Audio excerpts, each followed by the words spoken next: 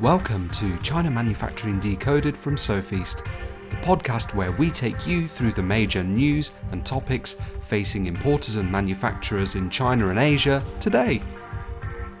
Hello, everybody. This is China Manufacturing Decoded again, our weekly podcast, and this is episode 91, I believe.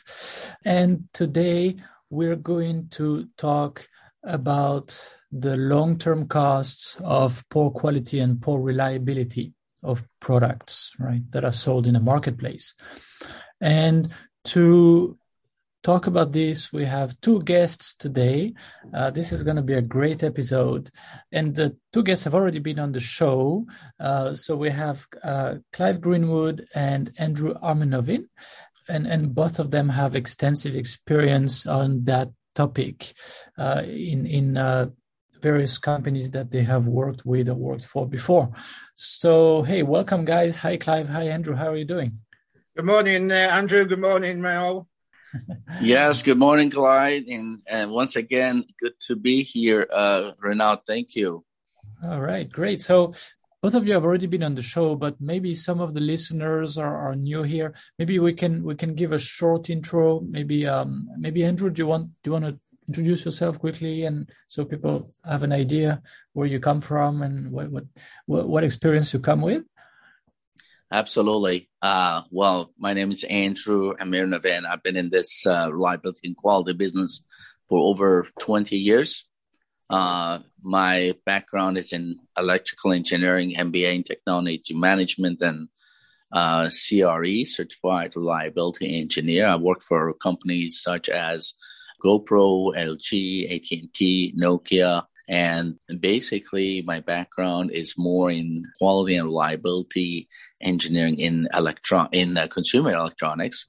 But I also have some experience in medical products and military type of environments where you actually take into account reliability from a theoretical point of view, from early in development, all the way through the growth period, testing, planning, and shipping it to the customer.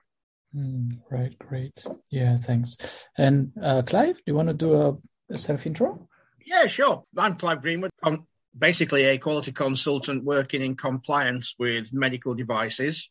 I've worked for over 27 years now in quality management. I work predominantly with ISO standards and American FDA type standards. My background is in manufacturing quality and quality assurance.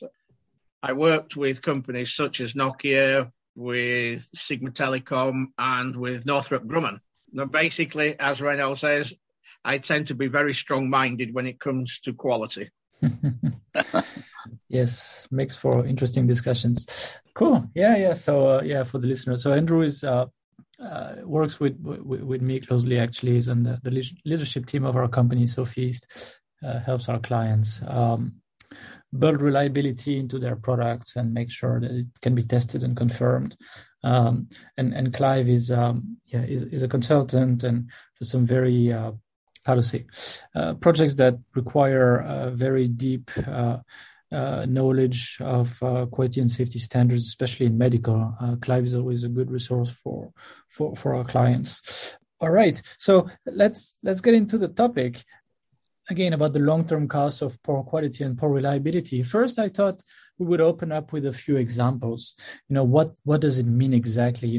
What are these guys talking about? So let's take some examples from the recent past that really blew up and have represented humongous costs. So people can actually relate to it and understand, okay, that's what they're talking about. So maybe, at the scale of my company, what would it look like, right? So maybe, Andrew, do you want to start with a couple of examples Sure. that we usually give people?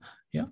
Right. I think that everyone has pretty much heard about what happened to the Samsung Note 7 way back in 2016 to 2018. I mean, this is a beautiful phone, and no one ever expected any issues with it. But situation got so bad that these phones were having basically spontaneous explosion of the batteries. And it got to the point that airlines banned the phone from being onboarded, their airlines. I mean, this is a kind of situation where executives who had Note 7, they switched to iPhone or some other phone. The company lost huge amount of customers. The cost of that whole issue was over $5.3 billion. We're talking billions. That's what the company, that's what the company themselves said, right? More than $5 billion. That's exactly what they said themselves. You're right. Yeah. It's all documented. But the truth is, exactly. The truth is they probably lost a lot of long-term customers and a lot of other related areas that we'll talk about later. And then, of course, there was this other issue that I think a lot of people heard about it, and it lasted for almost 2 years. And that was the Boeing 737 MAX. These airplanes were just basically dropping from the sky. This happened roughly around 2018, 2019. And there was just a small software glitch, faulty software that caused it. But by the time they figured it out, over 300 people died in these crashes. And it's just uncalled for. All you got to do is make the product better so you can prevent these kind of incidents. And again, the costs, I don't know if Boeing has put a number on it, I guess so, but it's again in the billions of dollars. And then if you add up also their supply chain, all their subcontractors. Absolutely. What I heard was that basically some of the costs will be calculated this way. They cut the production by 20%. So imagine so many airplanes that were supposed to be sold, now they won't. And then, of course, lawsuits and a whole bunch of other people had to lay off because there was lack of work. So a lot of, I think that, as you said, it was over several billion. Yeah, an investigation and yes, much closer monitoring of what they're doing from now on. Absolutely. People were not getting on these planes for years to come. Clive, do you have one or two examples to share? Well, I suppose the biggest one that I worked in over the past 2.5 years was the debacle with the so-called COVID masks. As we know, we've spoke at length, and I've actually wrote 3 white papers on the subject. What we were looking at here is, I spent some time analysing things, and even though I wrote 2 years ago about it, it seemed to be an inconvenient truth for many. That's now resulting in global change in the supply chain. It's now representing significant liabilities, which are during court processes now. The knock-on effect of that was people not understanding what they were buying, and and B, people making things that they didn't have a clue on what they were making, and 3, a complete and absolute failure of quality monitoring systems across the globe. And that's, selling a product which is really a dust mask as a medical product, for me, is totally unacceptable. The other ones that I'm working with are a new one, as we said, which is an electronics failure. And I'm getting to the root cause of this, and this now looks very likely to be a fundamental design flaw, where products are, or components within that product, and Andrew, you better speak more to this, where that they are operating in an environment which are simply not designed for. Right. I'm talking about SMT applications here, where a product's designed to work in a relative humidity average over the past 3 years of 83.7%. And as you know, that's well outside the normal design tolerances for resistors and capacitors, which are placed on boards. Right. Again, what we're looking at here is the total effect of this is a company that's actually losing national share of its marketplace. It's already lost at least 3 countries where the product is totally seen as scrap value. Wow. This is not good. And, when we talk about, the cost of quality, I mean, I've basically looked at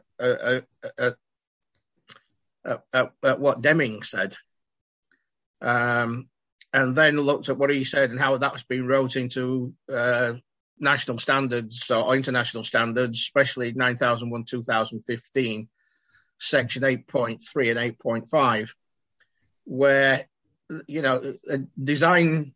One of the requirements there is that the design can be manufactured, but what it doesn't say is a design which can be manufactured to a quality level acceptable for its working environment. And I think that is a failure of a quality system to actually understand reality of manufacturing. That is very true. And that's why people talk a lot about quality and making sure, blah, blah, blah, quality, building quality in the design and so on and so forth. But we are amazed, and Andrew can certainly talk about that, I guess, is how many people develop a new product and think, oh yeah, I want good quality, but they never think about reliability of the product. And yeah, as Clive said, is basically making sure that the product works, in a use case and a use environment that it can keep functioning on. And this is just off of people's radar. Is that correct? Well, if I may jump in there. Yeah. Absolutely. The requirement for manufacturing standards and design requirements, okay, let's look at where this starts. The designers should always be able to provide a detailed DFMEA, because that is where you're going to set the roadmap for quality. We talk about design for quality, but really what we're really meaning here is the design itself should be evaluated with known and unknown conditions, which may or do apply. Now, if you look at section 8.3.5 of ISO 9001, and also section 8 of ISO 16485, and if you want even to go into section 7 of TS 16949, every one of these standards talks about understanding the customer requirement. Now, the customer requirement, and let's be brutally honest about this, the customer requirement is that the product works and is reliable. Yes. Nobody wants to buy a product which doesn't work, and no one certainly doesn't want to buy a product which is unreliable. Yes, and how long is going to keep working? Yes, how exactly. They're going to use it, in what environment, and And if some people are in Tucson, Arizona, and some people are in somewhere in Alaska, well, it's got to work for all of them. Yeah. So what I've looked at here is COPQ, which is cost of poor quality, and the source of good quality, COGQ, which is the cost of good quality. Now, where I feel that people misunderstand this is they don't realize that the total cost of quality, or basically the accumulated cost of quality, is a mixture of these two things together. So the cost of poor quality plus the cost of good quality to get a total idea of what the cost of quality is. Now, if you are having to build repair facilities outside of your manufacturing environment, that is a cost. If you're having to, in today's world of high shipping costs, if you're having to actually recall products, then this is a pendulum which can swing in any direction, and then it's really outside your control of cost. So you can't build that into any model. So what I'm suggesting is this, that product designers need to be more akin to engineering and the engineering requirements. Would you agree with that, Andrew? Yeah, I do. Actually, I think that in order to really prevent this cost of quality and be able to have a better, more reliable product, then the first thing you need to do is think about how you can make your product design more reliable, right? And the next thing is how you're going to test for reliability. And of course, manufacturing control for reliability and also manufacturing testing. These are critical, let's say, tasks that need to take place during the development to ensure quality and reliability. And I think if you bypass or miss any of the key tasks in this process, you're looking for trouble. Absolutely. Yeah, I mean, you're familiar with PDCA and the principles all around PDCA. I think so, yeah. I've actually said that, okay, before that happens, there needs to be an I in there, which is the identification. Right. So I identify, plan, do, check, act, and have that as a constant revolving door, yeah? Exactly. Now, if you can remember your days back when we used to do the Nokia drop test, remember that? Absolutely. Nokia invented the drop test. Yeah. How many times could you actually replicate the same amount of failures? Because it wasn't structured in a way. It was, okay, the phone shall not split apart or the screen shall not break and things like this, yeah? But you could actually pass the test, but when you actually looked and did an X-ray on the boards and things like this, all sorts of problems were found, yeah? Of course. This, if you're not familiar with this right now, it was a simple case that if the phone was dropped from an average desk height onto a concrete floor, what would happen? And it shouldn't break or split apart and stuff like that, yeah? Yeah, well, the covers and everything disintegrate, basically. Battery comes out. Yeah. Right.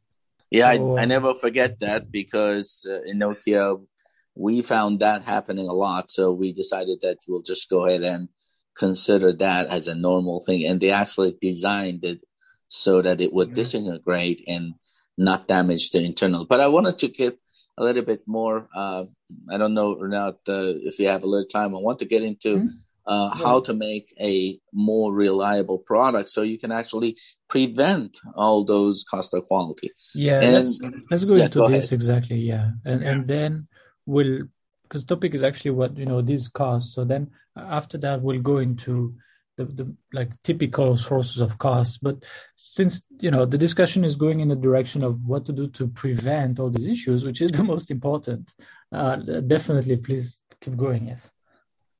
Yeah. I think that to make a reliable product, well, first thing, you must consider the design to be reliable. I mean, to do that, you have to look into use case environment for the product.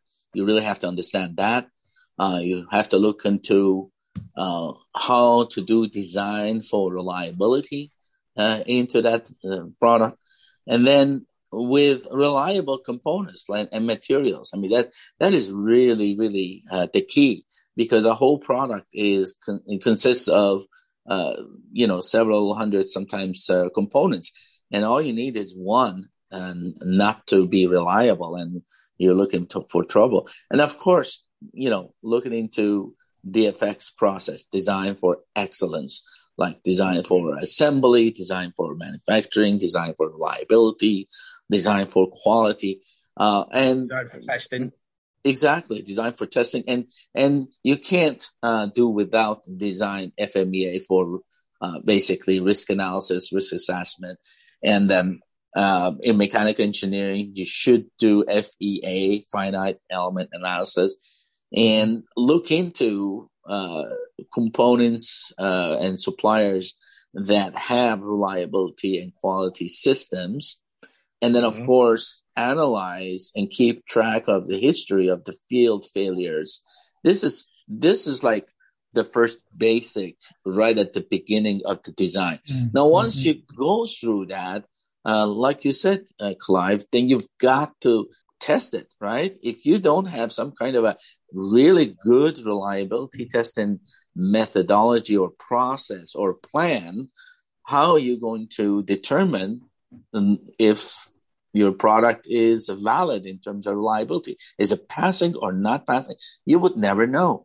So it's very critical that you understand how the customers will use this product so you can test it, right? And plan for that testing and consider product storage requirements. Be mindful of how the product's going to be shipped. Is it going to be by boat, by airplane, by truck? Imagine, it's going through rough roads on truck. I mean, the vibration alone could damage the product. Creation of appropriate reliability test plan is really the key and critical. There is this new process that came about with, I think Dr. Hobbs was the inventor of it. It was called Halt and Hass. And that's a great, in my opinion, that's one of the latest reliability techniques that really works in terms of accelerated life testing for certain products that, certain size and weight. And I really think that it does help accelerate finding the issues early in the development so that you don't have to deal with it coming from the field. So I don't know, Renaud, you want me to talk about the manufacturing control for reliability and testing? Well, I mean, everything you said is spot on. There's also the selection of the suppliers. Yes. Maybe Clive, do you want to talk about that? Well, because I just follow on with what Andrew's saying. We must accept, that any product, no matter what that product is only as good as its weakest link. Exactly. And if that weakest link has been chosen because of price over quality, then you have a product which is wishing itself to fail. Yeah. So first and foremost, we must make, or I try to explain to clients that not only are you looking at the cost of quality as in failures, which is quantifiable, you're also looking at cost of failure as regards the company's reputation, as we say with Samsung, something that it will probably take years to recover. Exactly. Boeing's embarrassment is a classic case, okay? But there are so many more. Now, if you are choosing a supplier that doesn't have what we would call a recognized quality system in place, one which you can audit and verify, then you might as well basically just throw away all claims of quality of a product, in my view. Right. And, because it's simply you cannot substantiate it. And it's not just about the quality system, right? There's also, they might also have their own test results and specifications and so on. Ideally, if you don't have a quality system, you cannot verify it. Mm-hmm. Your quality system is used there to verify of what you do. If you look at, let's say, the easiest standard that we know of to get is ISO 9001:2015. Mm-hmm. Providing you say what you do and you do what you say, you can actually get that certification. And for me, this is a baseline entry. It's not something which is a gold standard by any stretch of the imagination whatsoever. That's for sure. Okay. Yeah. Now, the implementation of your production quality, your design quality, as a proven, verifiable, and validated system is the starting point where you can at least trust a percentage of what the supplier is saying. Not everything, but a percentage of it. Mm-hmm. Now, let's assume, and we come across this, as you well know, in Asia, that component buyers buy the cheapest thing that they can, and quality is very rarely brought into it, or at least, or probably as a last-minute thought. Mm-hmm. Whereas what we are saying is that quality should be the first thought, not the last thought.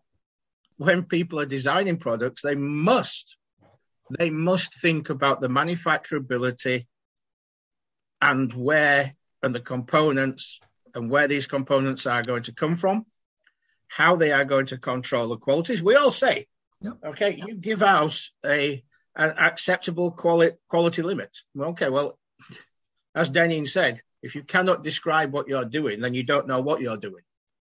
Now, let's look at this in a realistic and holistic point of view. The designers design to a customer requirement. So do we understand what the customer requires? That's exactly what Andrew said. You've got to know, this is why we have in the medical device industries, you have a pre-market survey and a post-market survey. Your post-market survey tells you how you're doing. Doesn't actually stop you from doing it in the first place, but it does on a future model, shall we say. Yeah, it's a bit too late, right? Yes. Yeah, it's a bit too late. Yeah, the horse is well out of the stable and halfway to the next town before you find out that you've done something wrong. Yes. Okay. The aspect of what I'm saying is that the total cost of quality, in its combination of both the cost of good quality and the cost of poor quality together, and the cost of rectifications, must be thought of at the design stage. Yes. Oh, yeah. Because without that, you cannot build a real design evaluation. You certainly cannot do a risk analysis, because your risk analysis would say, correct, item 1, line 1, I don't know what I'm doing. Correct. Yeah, and it comes back to what Andrew was describing. It's really exactly same ideas. Yes, you analyze, you think of the risks, you try to take it into account as you design the product, and you also try to specify certain things about the components themselves at that stage, so that a procurement agent cannot just run off and pick the cheapest one or the easiest one to buy or whatever. The one that would send a few parts just for prototypes, the fastest without charging or something like that. No, that's not. Yeah, that's not. And if you're going from that point of view, and I think Andrew, you back me up on this, there is no way in a million years can you make any assumption about reliability from that point forward. Yeah, absolutely. I think honestly, to your point, a lot of times what happens in development is that all these engineers, and I mean all of them are good engineers with good intentions, but unfortunately they become tunnel vision. Here's my project. I've been told to design this and I'm just going to do that. They forget the fact that you have to look into the big picture of how this product is going to be used in the field by the end user, by the customer, and what kind of environments could be impacting it. Are they going to use it in Alaska? Are they going to use it in Hawaii? Each one of these environments is going to have very interesting impact on the reliability and quality of the product. The other thing that you brought it up to your point, Clive, is that many engineering levels, they don't really understand quality and reliability. And, and I don't think, it's really their job. That's fine. But many higher level quality and reliability teams need to educate the development team on very simple questions. What are you designing? Do you know your customer requirements? Mm-hmm. How are you going to manufacture? Do you know how to test it? How are you going to evaluate the design reliability, design quality? And if they don't ask these simple questions from those team members, I think you're looking for trouble. I think so, exactly. Okay. I would say, I do actually run training courses, as Renaud knows, for people to try to get them to understand that, if you put an engineer in a room with some quality guys, he's going to feel very uncomfortable. And that's probably the wrong way of looking at it. But if you actually, my train of thought is taking me to a basic fundamental aspect when it comes to manufacturing. That is that the design manufacturing, or the design to manufacture, should I say, has to have the design to manufacture at a quality limit. Now, let's assume that your quality levels will always relate to the product price. No matter which way you look at this, it's always the same. If you are making a low-cost product, do you sort of fudge the issues when it comes to quality and reliability? And the answer to that was, if you have a short-term business plan, maybe. But if you're wanting to build a business as a long-term view, in this I mean 5, 10 years, 15 years, then the concept of cheap product must be equated to throwaway product. Okay? Exactly. Yeah. Okay. This, when it comes to mind, is the current trends of mobile phones. Your mobile phone is probably only good for 12 to 18 months, and then you might as well throw it away, yeah? Right. Because if you look at the recharge rates of lithium-ion batteries and lithium cobalt batteries, you're only looking at maybe, 3,000 cycles, and then the battery itself is gone. 300, you mean? Right. Well, yeah. Right. But yeah, I mean, you could say the same with electric cars. Okay. Yeah. Eventually. You've only got so many recharge cycles before you have to throw away the engine. That probably is not very good. Well, okay. Plus in the latest Tesla, it's what they call structural batteries. So you have to throw away the entire car. You can't really take the batteries out. Yeah, you throw away the car. It's throw away technology. Mm-hmm. But, okay, so the question would be, can you have reliability at a lower cost? And I don't know of anybody that's actually managed to crack that one yet. There is always an offset, yeah? Yeah, so that's a very, very good topic of discussion. I don't know if we can actually cover that. But I'll tell you, I totally agree with you. I bought some Christmas lights, right? And very cheap, very cheap. How cheap? I'll tell you how cheap. The plug that you plug into the wall has wires coming out of it so thin. And we're talking, city power, right? 120 volts is coming out of these two thin wires. And I accidentally knocked this little box that has the buttons, to turn the switch on so that the lights flicker different, rates.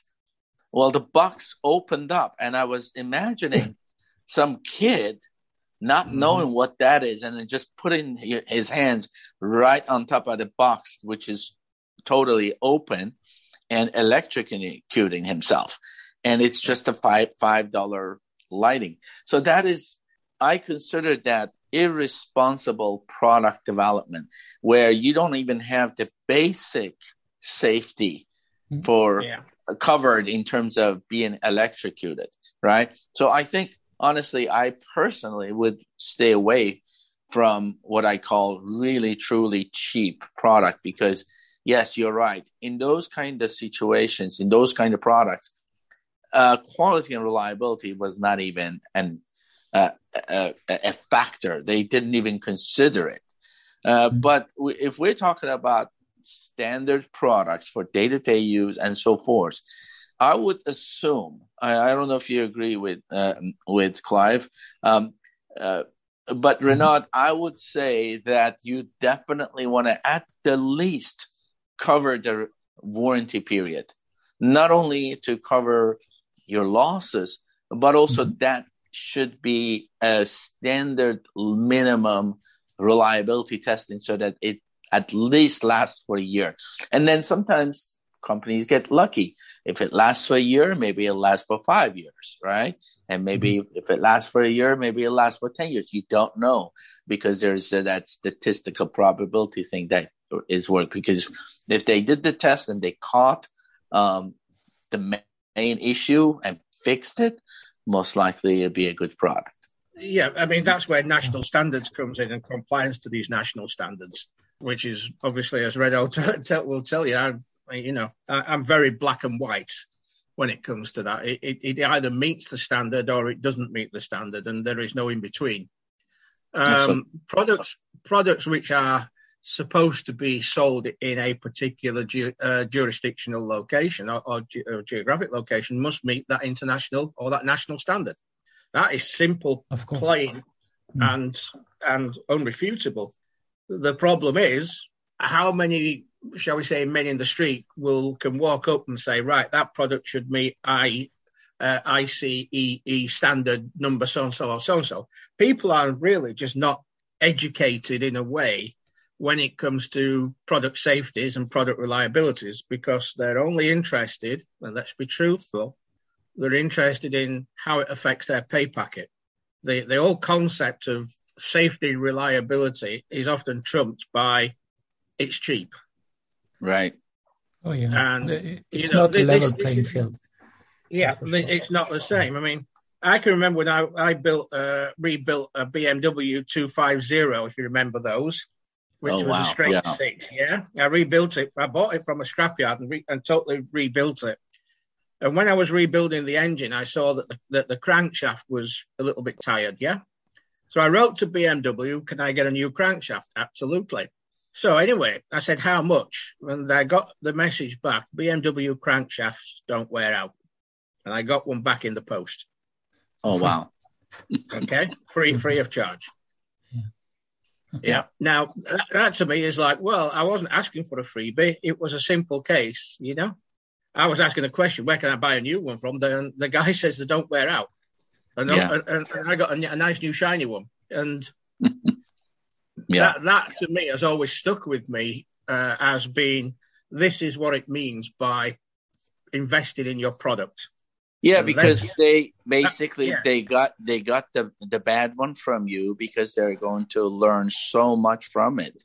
Yeah, exactly. And that's why they give a brand new one. Yeah, I've seen that a lot. So Renaud, you want to basically guide us through which topic we should be talking about? Yeah, right. Yeah, because the topic is about the costs themselves, and really, we touched on it quite a bit here and there. But if we try to make a list of these typical costs, once let's say bad products reach the marketplace, what are they, right? Because it's actually not a short list. Well, right. No, it's not. It's rather a long list. Right. What comes to your mind? Now, shipping. I could put it down to shipping costs of recovery.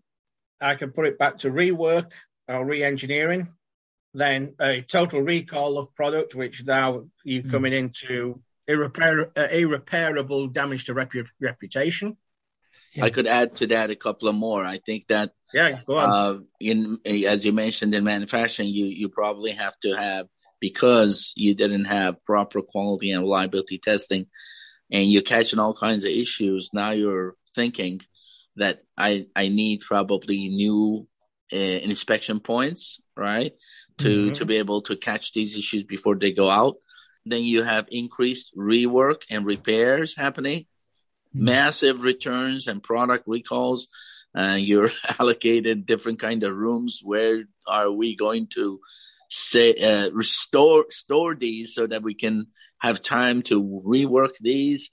A lot of people, manpower being allocated to these returns, loss of sales and revenues, this customer dissatisfaction, tarnished brand image is the biggest one that happened to Samsung at that time. That was worth billions. Customer complaints and investigations, of course, high warranty costs. This is the big one. You never really want to pay warranty. And whenever you have that is a sign of a poor quality.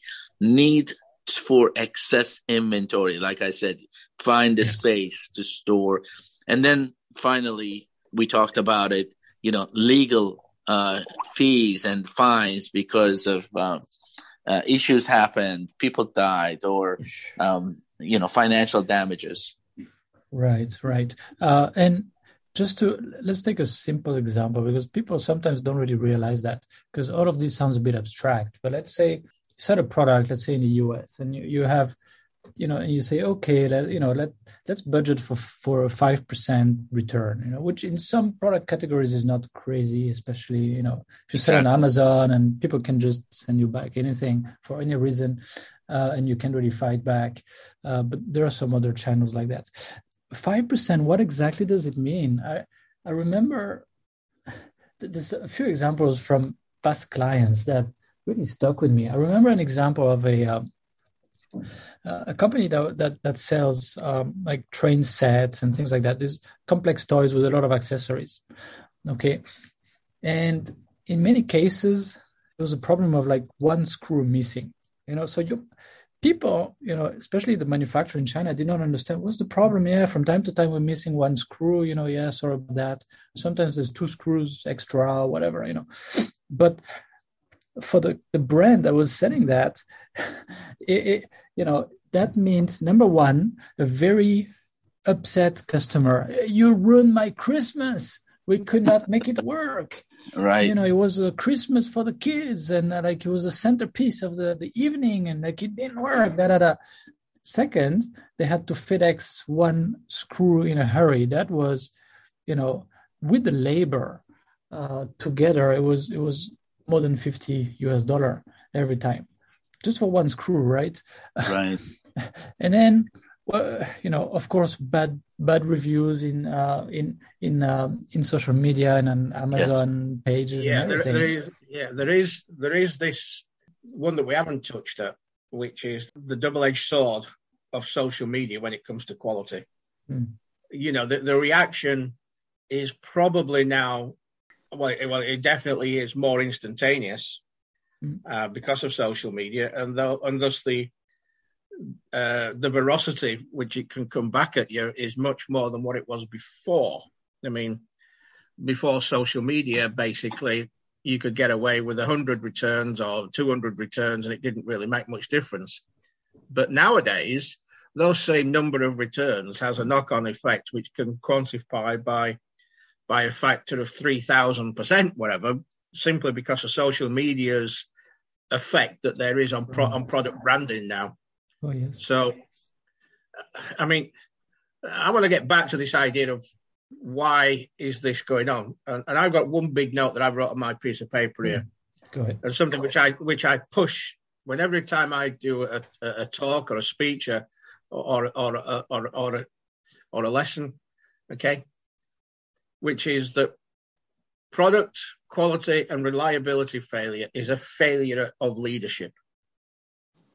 And this is what we need to get over to people, that it is, in fact, the vision and the leadership and the investment, which is now, shall we say, led by accountants and not by quality people. This is what is a crux, I believe, with many of these failures. Would you agree, Andrew? Yeah, I totally agree. I think that way back, a good example would be like this. Way back when I was a young engineer, I had a cold call from a company that they had a very, very low throughput in manufacturing. And I recall going for an interview, and I said, let me take a kind of tour of the manufacturing and development team areas. And I found out that they had no kind of quality and reliability, process or procedure, not in the development with the design and the engineering teams, and not in manufacturing. So, yeah, of course, I told them right away that if I had to do and put together a process, I had to have management support. Why?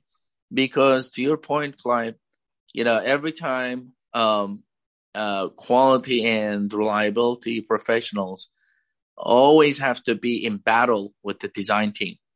There's always this point of contention. I really need to test for this. And the designers come back and say, no, you tested it too hard and you broke it. And the fact is, there's a really a fine point how you develop your test plan so that it doesn't go test a failure where design engineer would be right, and or it doesn't pass automatically where the reliability engineer wouldn't be doing his job.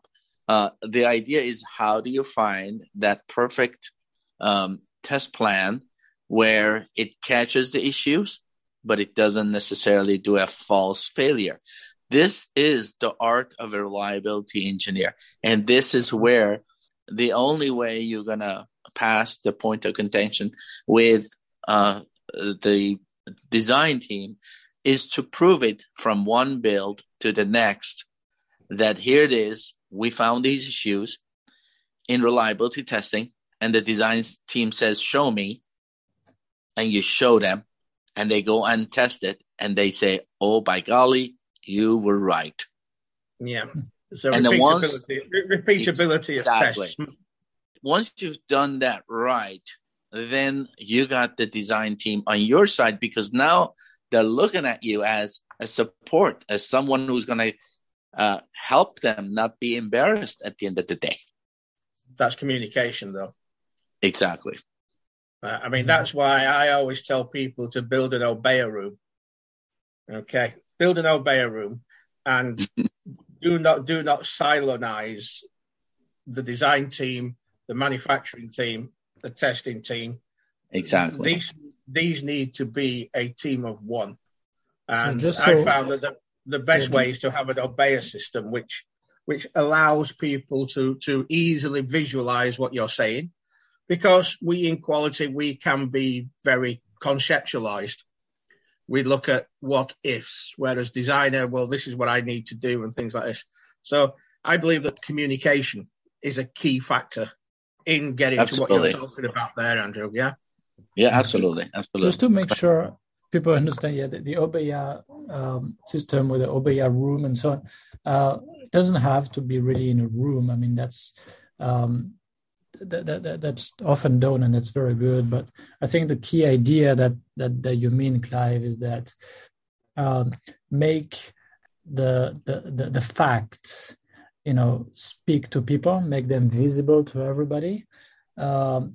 Make it very clear where there are issues, make it very clear where improvement is needed, make it very clear who has to do what, and bring people together around these to visualize it, go over it, and sort of agree and commit to working together to fix these, the data and the trends and so on for the improvement of the whole company. Right. A good. Yeah. This and that's is where management. It goes back. Leadership. Yeah. Yes. I mean, this is where I said IPCDA, because if you follow that principle, yes, you are identifying issues. Oh yeah. Identify the issue and plan a way to actually test that issue. Oh yeah. Oh, it shows you where you need to work on and so on. Absolutely. And I think, Deming was saying that something like 85% of the issues actually can only be fixed by management, because you need to put the system in place, and that's what will create the issues or prevent the issues, and that's what would really determine the whole company performance, right? Right. I think it was 85%. I think in reliability engineering we use another tool called Pareto analysis, where it kind of uses the same methodology as Deming said on that 85. So a lot of times what you see is that maybe one or two critical failures are causing 80% of the problem. But as a good reliability engineer, you really need to identify that to the design team. They don't know. They don't know what it is that you want them to fix. And once you identify that one critical component, they will love it, because once that you fix that, you don't see that again in the next build, then you know you've done a good job. Right. You help them put the finger on what needs to be improved. Exactly. Yes, it's totally right. Totally right. Yeah. You've got to look at what I'm doing at the moment, which is root cause analysis, is everything that I've seen so far, always, when you drill down into it, it always comes down to, have we analyzed what this is going to do? Yes. Have we? Right. Okay. So I ask a couple of questions when I go to companies. If it's in the manufacturing, I ask them what their CPCPKs are. Now, if they can't tell you, that is a worrying sign, okay? Straight away, that's a red flag. Do you mean if they're tracking it? Yes. Yeah. If they're tracking it, yeah. Right. And if the answer is no, well, okay, let's talk about your certification and your accreditation, because obviously, are you given the resources? And if you look at what it says in Section 2 of ISO 9001, okay, when it comes down to leadership and management shall provide the necessary resources too. Yeah? Yeah. So, yeah, no, we don't have any budget for quality. Okay, there's your second red flag. And to me, I'm at the point of walking out from that supplier, basically. Right. Yeah. One thing that maybe Clive, you can talk about one area that I really like in quality, and that is 8D, corrective action process. I think that is really a critical process for root cause analysis, isn't it? Yes, I would suggest that if you're looking at the customer corrective action requirements, you must be looking at what point did the need for corrective action start. Now, obviously, when you're looking at customer complaints, you have to assume, and here's where it comes in, you assume that the customer has used the product within its design limitations, correct? Right. Unfortunately, you cannot prove that. Yeah. Yeah, okay? but the part that in automotive you can, because now the car records everything the driver has been doing since it left its last service. Yeah, right.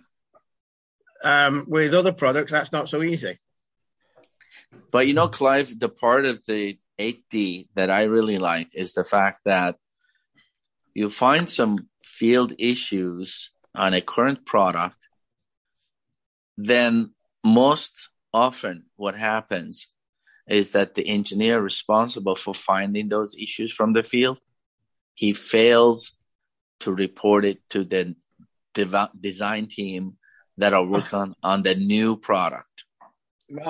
So I have seen over and over, because new products are based on old products, right? So they take the old product and they change form factors, put a brand new chip that is high speed, for example, high frequency. And then now nobody knew that there was this field issue. Nobody told me, and I didn't redesign it. And I just shipped this brand new product with the same issue that has been happening with the old product. This happens so many times. And so lessons learned. Communication. Right. That is why I suggest to companies that your Obeya system is a way to ensure that you've got free flowing communication between departments. It's very rare, and I agree with you, it's very rare that a customer complaint or a corrective action ever comes up to the design team. And that is where, if you looked at common failures across platforms or common failures across products, often happens. And you're right. It is because known problems or known issues haven't made its way up the design chain. Right. That is failure of communication. Yeah, logging the issues and this is really... It's not just about logging it. Yes, to be honest with you, of course. It's about how that communication goes back up the chain within the company. Feedback loop, absolutely. The feedback and with the loop. Suppliers. Yes. Yeah. Oh, no, absolutely. Absolutely. So this is often a break, and Andrew's correct in what he's saying. That the issue of how field failures, or in fact failures online or failures during test, don't make its way back up to the designers. Now that is a failure of your QMS. Yes, definitely. Yeah. And if you're not tracking this and you're not even tracking the communication and you're not measuring the communication, then you're not getting the vital information to the people at the design end, because simply they haven't been told that something will fail. They are not manufacturing engineers. They're not reliability engineers. They're designers. Right. And they cannot be expected to keep their finger on the pulse of what's happening within their product when it's out in the marketplace. It's not their remit. Absolutely. Right. And I think as it's time to wrap up, I think we can all agree as a conclusion, that management has to set the right system, has to set, as you say, the right feedback loops, has to make the right facts, visible and make them available to the right people, so that the designers can actually work well with the reliability people, with the quality people, with the procurement people who will know what to do, what not to do. And that is critical. And without that foundation, a company cannot be expected to develop and put on the market good products. Is that a good way of putting it? Well, I was going to say, to your point, just kind of to summarize for our listeners. So I think that you have to look at it this way, if you're looking at it from high level, for the design and development point of view, you must have a way of identifying your issues before it goes to manufacturing. You must be able to validate the product and verify if there are any issues before you go to high volume manufacturing. Once you go to manufacturing, you have to also find an inspection point, like to Clive's point, and you need to do some pilot runs on materials and components. You have to have a process for incoming quality control, FAI, in-process quality control, or outgoing quality control. You have to have ORT, ongoing reliability testing. You have to have all of these processes in place to find the issues before it goes out the door. Yeah, I mean, I would add to Andrew's point there. What is the point of building a prototype? It's to find out where it fails. Yes, exactly. Yeah. One of the key objectives of prototypes. Absolutely. Yeah. Absolutely. It's not to find out how it works or if it works. It's to find out why it fails. Yes. All right. Yeah, thanks. So it's time to wrap up to make sure the episode doesn't last 2 hours. But thanks so much. I think that was a great discussion. Thanks a lot, Clive. Thanks a lot, Andrew. You're welcome. Nice to meet you, Andrew. Yes, same here. Thank you. Yes, and I'm sure we'll see you. We'll hear from you again in future podcasts, maybe probably on related topics. Thanks for the listeners. I'm sure this was quite an enlightening and interesting discussion, and you will hear from us next week as usual. All right, so speak to you next week. Thanks again for listening to this podcast, brought to you by the Sofeast Group. We're on a mission to provide you with everything you need to manufacture effectively in Asia, including inspections, auditing, new product development support, contract manufacturing, 3PL warehousing and fulfillment, and much, much more across Asia's key manufacturing areas. Visit us at sofeast.com, that's SOFEAST.com, to learn more and get help. If you've enjoyed the podcast today, please do rate, review and share, because it will really help others discover us too.